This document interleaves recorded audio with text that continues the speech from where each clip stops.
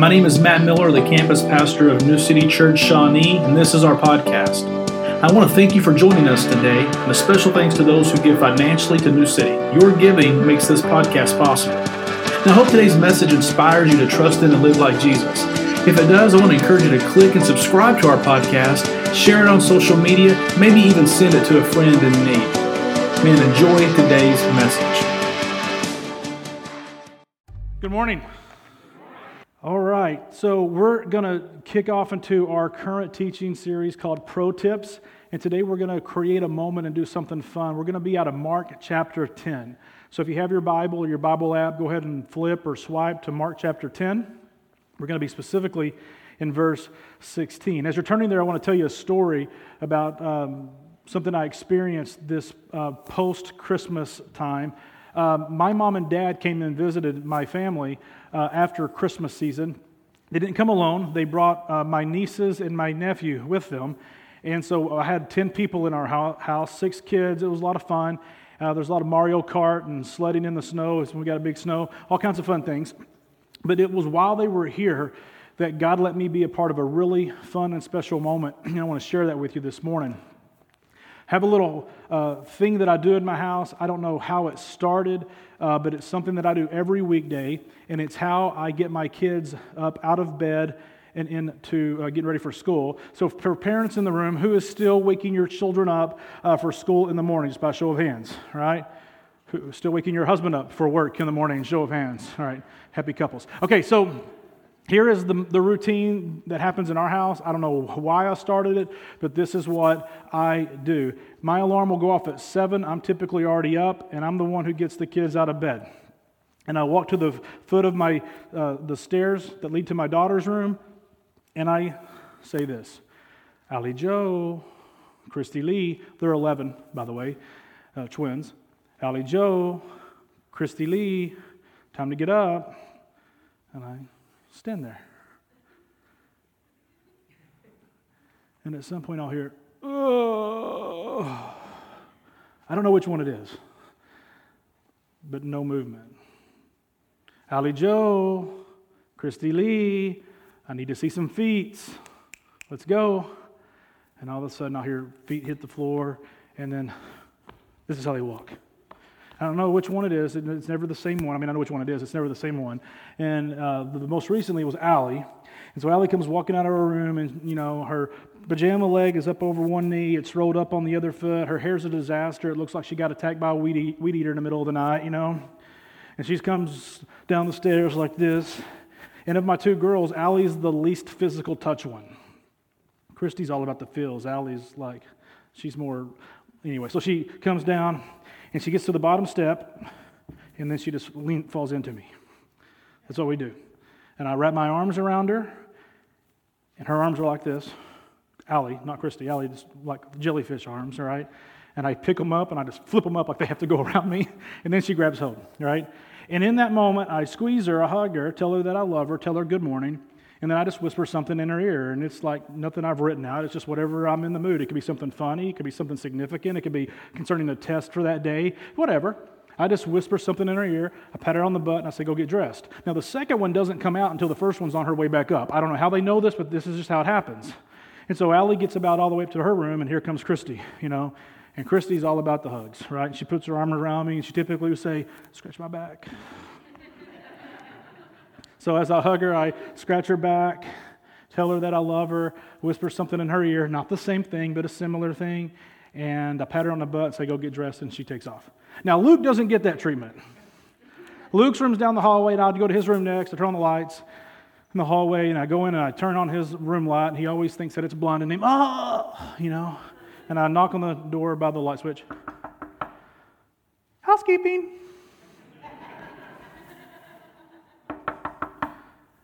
You need fresh pillow? I do this Tommy Boy skit. And Luke wakes up every morning, but he won't get out of bed until I 5-star frog splash him. Now some of you are like, what? That's when the wrestler gets on the top rope, jumps off, full body splash onto him. And the more it hurts, the more excited he is to get the day going, right? And so I will lay on top of him and put a knuckle in his back and wrestle with him. And that's how me and Luke get our day going every day. And so maybe husbands and wives, try that tomorrow morning to get your spouse out of bed, see what happens, right? You know, I don't know. Now, my nieces and nephew were in town a few weeks ago. And that's what I do. And so without thinking, that's just what I did on this weekday. I get up, hey guys, and they're coming down the stairs, and one of them, MJ, he's older than Luke, younger than the girls, so he's like that 10 age, and he's in line, and he's like, what are we doing? Right? But when it gets to him, he's seeing it, so he stands there now, he's kind of like, all right. Now, MJ was adopted. My sister Allison and her husband Sammy adopted MJ out of the foster care system. And if you were to see a picture of MJ, you would quickly realize that he doesn't look like us. And we love the snot out of this kid. I've known him for a long, long time now. And so I put my arms around him and I hold him real tight. I tell him that I love him, how glad I am that he's visiting me in Kansas City. And I say to him, MJ, in his ear, MJ, of all of the families that you could have ended up with, man, you ended up in ours. And man, did we win. Man, we love you, right? And then they go play. They're video games, sledding outside because we got the big snow that week. They're having a ball. The next morning, it was more hectic. Everybody's kind of doing their own thing, and I'm up, and I'm fixing breakfast, and, I'm in kind of get it done mode, and I hear the kids start waking up, and they're all starting to come down the stairs, and I hear from the stair, MJ says, standing on the lowest stair, says, Uncle Matt, are we going to do that stair thing again? Dude, my heart just melted. And I don't know what I was doing, but I said, man, absolutely. And I went up to him, and I squeezed him, right? And I told him a little line that I use. You can steal it, make it your own. And I say, remember, you only squeeze the things you love. And I squeezed the snot out of him. Like one of those where he goes, stop it! That kind of squeeze, right? But man, it meant the world to me that my words, like that stair thing that I just described, we're not talking maybe 3 minutes. It's just a small part of their day. And I didn't realize how much my words and my taking him in my arms impacted him while he was visiting us. It's a cool moment, right? It's a moment that as parents we could create. I want to share with you today, today's pro tip. Today's pro tip is this. Excuse me. Your words help shape your child's identity. Now, many of you go, well, Matt, I don't have a kid. Well, MJ's not mine. Some of us were uncles, some of us were aunts, we're grandmas, we're grandpas. Some of us were the house where the neighborhood kids hang out, and we just have influence over other people's children. And this is true. Your words help shape a child or your child's identity. I think back on my Aunt Jackie, which is Pastor Adam's mom. My Aunt Jackie was a major influence in my life as a little boy, her and my Uncle Breck. Like, I remember wanting to go to their house because of how much they loved me. My Granny Esther and my Mom Miller, fantastic human beings. Like, if you're here and your current theology is, I'm going to be good enough to get to heaven, well, that's a weird subjective scale because you might be better than Osama bin Laden, but you ain't even close to my Granny Esther. She's pretty awesome. But the words that she spoke into my life, even as a boy, she would remind me of what my name meant. You guys know what Matthew means? Gift of God. I don't know what all of that means in the unseen, but my Granny Esther told me that all the time, that I was a gift from the Lord to her and our family. Words help shape a child's identity. Look with me in Mark chapter 10 and verse 13, and let's see what we can learn about these words in relationship to Jesus. It's an interesting story. People were bringing, it says, people were bringing little children to Jesus in order that he might touch them, but the disciples rebuked him. Been doing ministry now for 20 years. Never has somebody started coming to New City Church so that I could touch their child. That's weird. Notice what it says here. People were bringing little children to Jesus not to hear him teach, but in order that he might touch them. Do you take your kids anywhere so that someone can touch them? Probably not. It's a little odd in our culture. It's a little odd in our day. But there is something here that when we understand what's going on, it might really change how we influence and how we love and how we lead people that we have a leadership or opportunity to bless over. Scroll down to verse 16. Verses 14 and 15, Jesus kind of rebukes the disciples and kind of gives them a quick little spanking verbally. And in verse 16, we learn that after taking them being the children in his arms, Jesus laid his hands on them, and what did he do? He blessed them. So I want you to notice the three things of how Jesus blesses, because we want to trust in and live like Jesus. Maybe we could do something similar or the same as grandmas and grandpas, aunts and uncles, moms and dads, as Jesus did. Jesus took them in his arms, he laid his hands on them, and he blessed them. We all in this room probably know how to take somebody into our arms. We all in this room know how to lay our hands on somebody, but I think the blessing part is where a lot of us get nervous. And what do we say? Like, what am I supposed to say when I bless my child? I don't want to say something stupid. I don't want to say something wrong that forever destroys my child's life. Calm down. You're not going to do that. But I do think, actually, we can look into Scripture and we can look back to the Word of God, and we can honestly identify when it says, and Jesus blessed them, that we can actually identify what he said. I think I can tell you this morning, based on Scripture, what Jesus might have said to those little boys and girls that were put in his arms based on the Scriptures and even common practices that happen today throughout the world. We're going to start in Genesis chapter 48. So open your Bible all the way to the first book of your Bible and towards the very end of it, chapter 48. I want you to get in the practice of scrolling and swiping and turning. This is a habit of teaching you to read the Bible on your own. It's okay if you don't know where a book is, right? Those are all things that we can learn. At the end of Genesis, you will see like Genesis 48, 49, 50. And if you're currently doing the Read Scripture app with us, you would have read this portion of Scripture yesterday. So if you're not, it's a free app. It's called Read Scripture. Download it. Set your start date to January 1, 2021. You can play catch up. But we are going to be moving into Exodus today and a little bit in the coming days and weeks. But in Genesis 48:20, this is the context real quick, a focus on Jacob. You have Father Abraham, who had a son named Isaac. Isaac had a son named Jacob.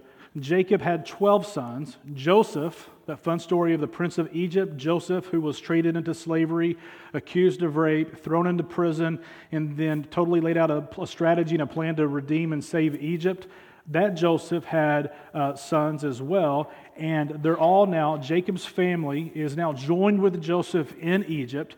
Jacob is about to die in chapter 48, and before he dies, he blesses all of his sons and 2 additional blessings.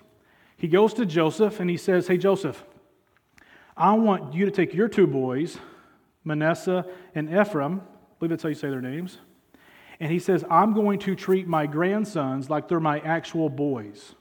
So your other sons that you'll have, they're going to be my grandsons, but I'm going to take these 2 boys that you had with your Egyptian wife who have been born and raised in Egypt. I'm going to take those 2 boys and I'm going to make them like sons to me, and I'm going to bless them too. And it's pretty significant. And I want to show you how significant it is. It speaks to this in Genesis chapter 48, verse 20. The blessings happen. You can read about that, what Jacob says to them. But then we read, the nation Israel will invoke blessings by you saying, meaning every time that you go to bless, you're going to use your 2 boys' names by saying, may God make you like Ephraim and Manasseh. And since that time, every little Jewish boy, when his mom or dad have prayed over him, have said, may God make you like Ephraim and Manasseh. They've always pointed their sons in the direction of these 2 young men. Why? Well, there's a lot of reasons why. I want to give you one that's in context with us today, living in the year 2021 in the good old US of A. These 2 young men would have been born and raised in a culture, in an environment that promoted anything but the ways of God. They weren't raised and born in a culture that pointed people to a single God. They weren't raised into a kingdom or to a culture that said, hey, there's only one way, there's only one God. There was several gods. I mean, you guys know enough about the Egyptians to know this. But yet, however, they have Joseph, who throughout all of his trials and tribulations remained faithful to the Lord, who has raised his two sons to be faithful. And apparently, Grandpa Jacob saw this so much that he said, I'm going to make my grandsons my sons. And because of how they have lived in a culture that is so far outside of the context of what God calls us to, but yet they've done it, how we're going to bless every future generation to, no matter what your context is, be like these two men. And that's what's happened since the very beginning of this blessing. Genesis chapter 48. Now, I want you to hear me say this. Your words today help shape your child's future. Now, I want to build off this. Your words today help shape your child's future. What if, like Jacob and like so many moms and dads in our country and in our world today, we began to point our children in the direction of our biblical heroes? You might say, well, Matt, I don't really know much about the Bible. I don't really have a biblical hero. Again, you don't have a biblical hero yet. You don't know much about the Bible yet. There's an opportunity to learn these things and discover these things. But what if we begin to say to our children, to maybe your daughters, may you be like Sarah and Rebecca and Leah? I love this one. Hey, what if we begin to say, and I'm not saying we shouldn't hope that our boy throws a football like Mahomes. God bless him. And maybe our kids will play chess like that girl in the Queen's Gambit on Netflix.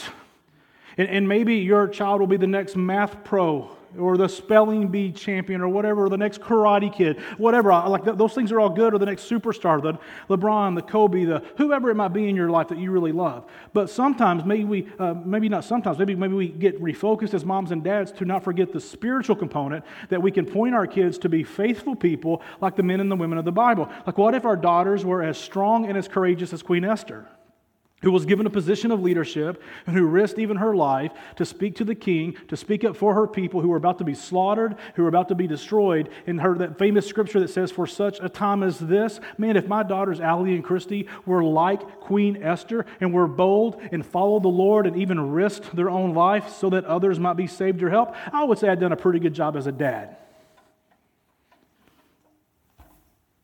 Real people, not made up figures to get a point across.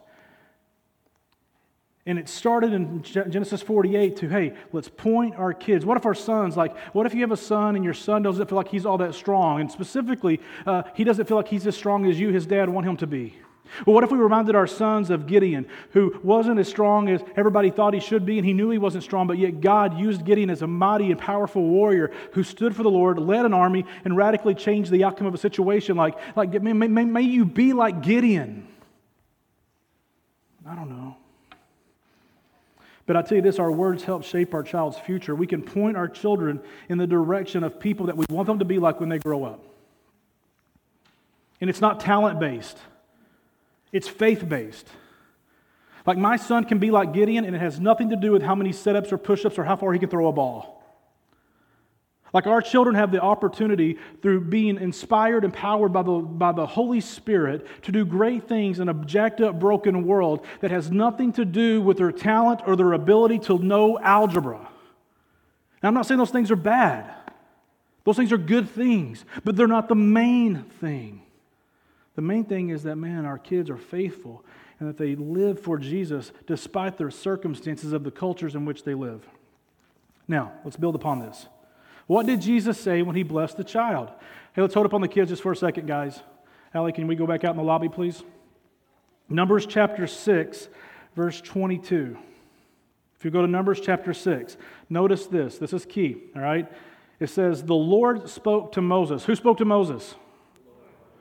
Hey, guys, we're going to keep the kiddos out in the lobby. Michael, can you help me with that real quick, please? We're going to do something with the kids in just a second, but not just yet. The Lord spoke to Moses. Who spoke to Moses? Yeah, the Lord did.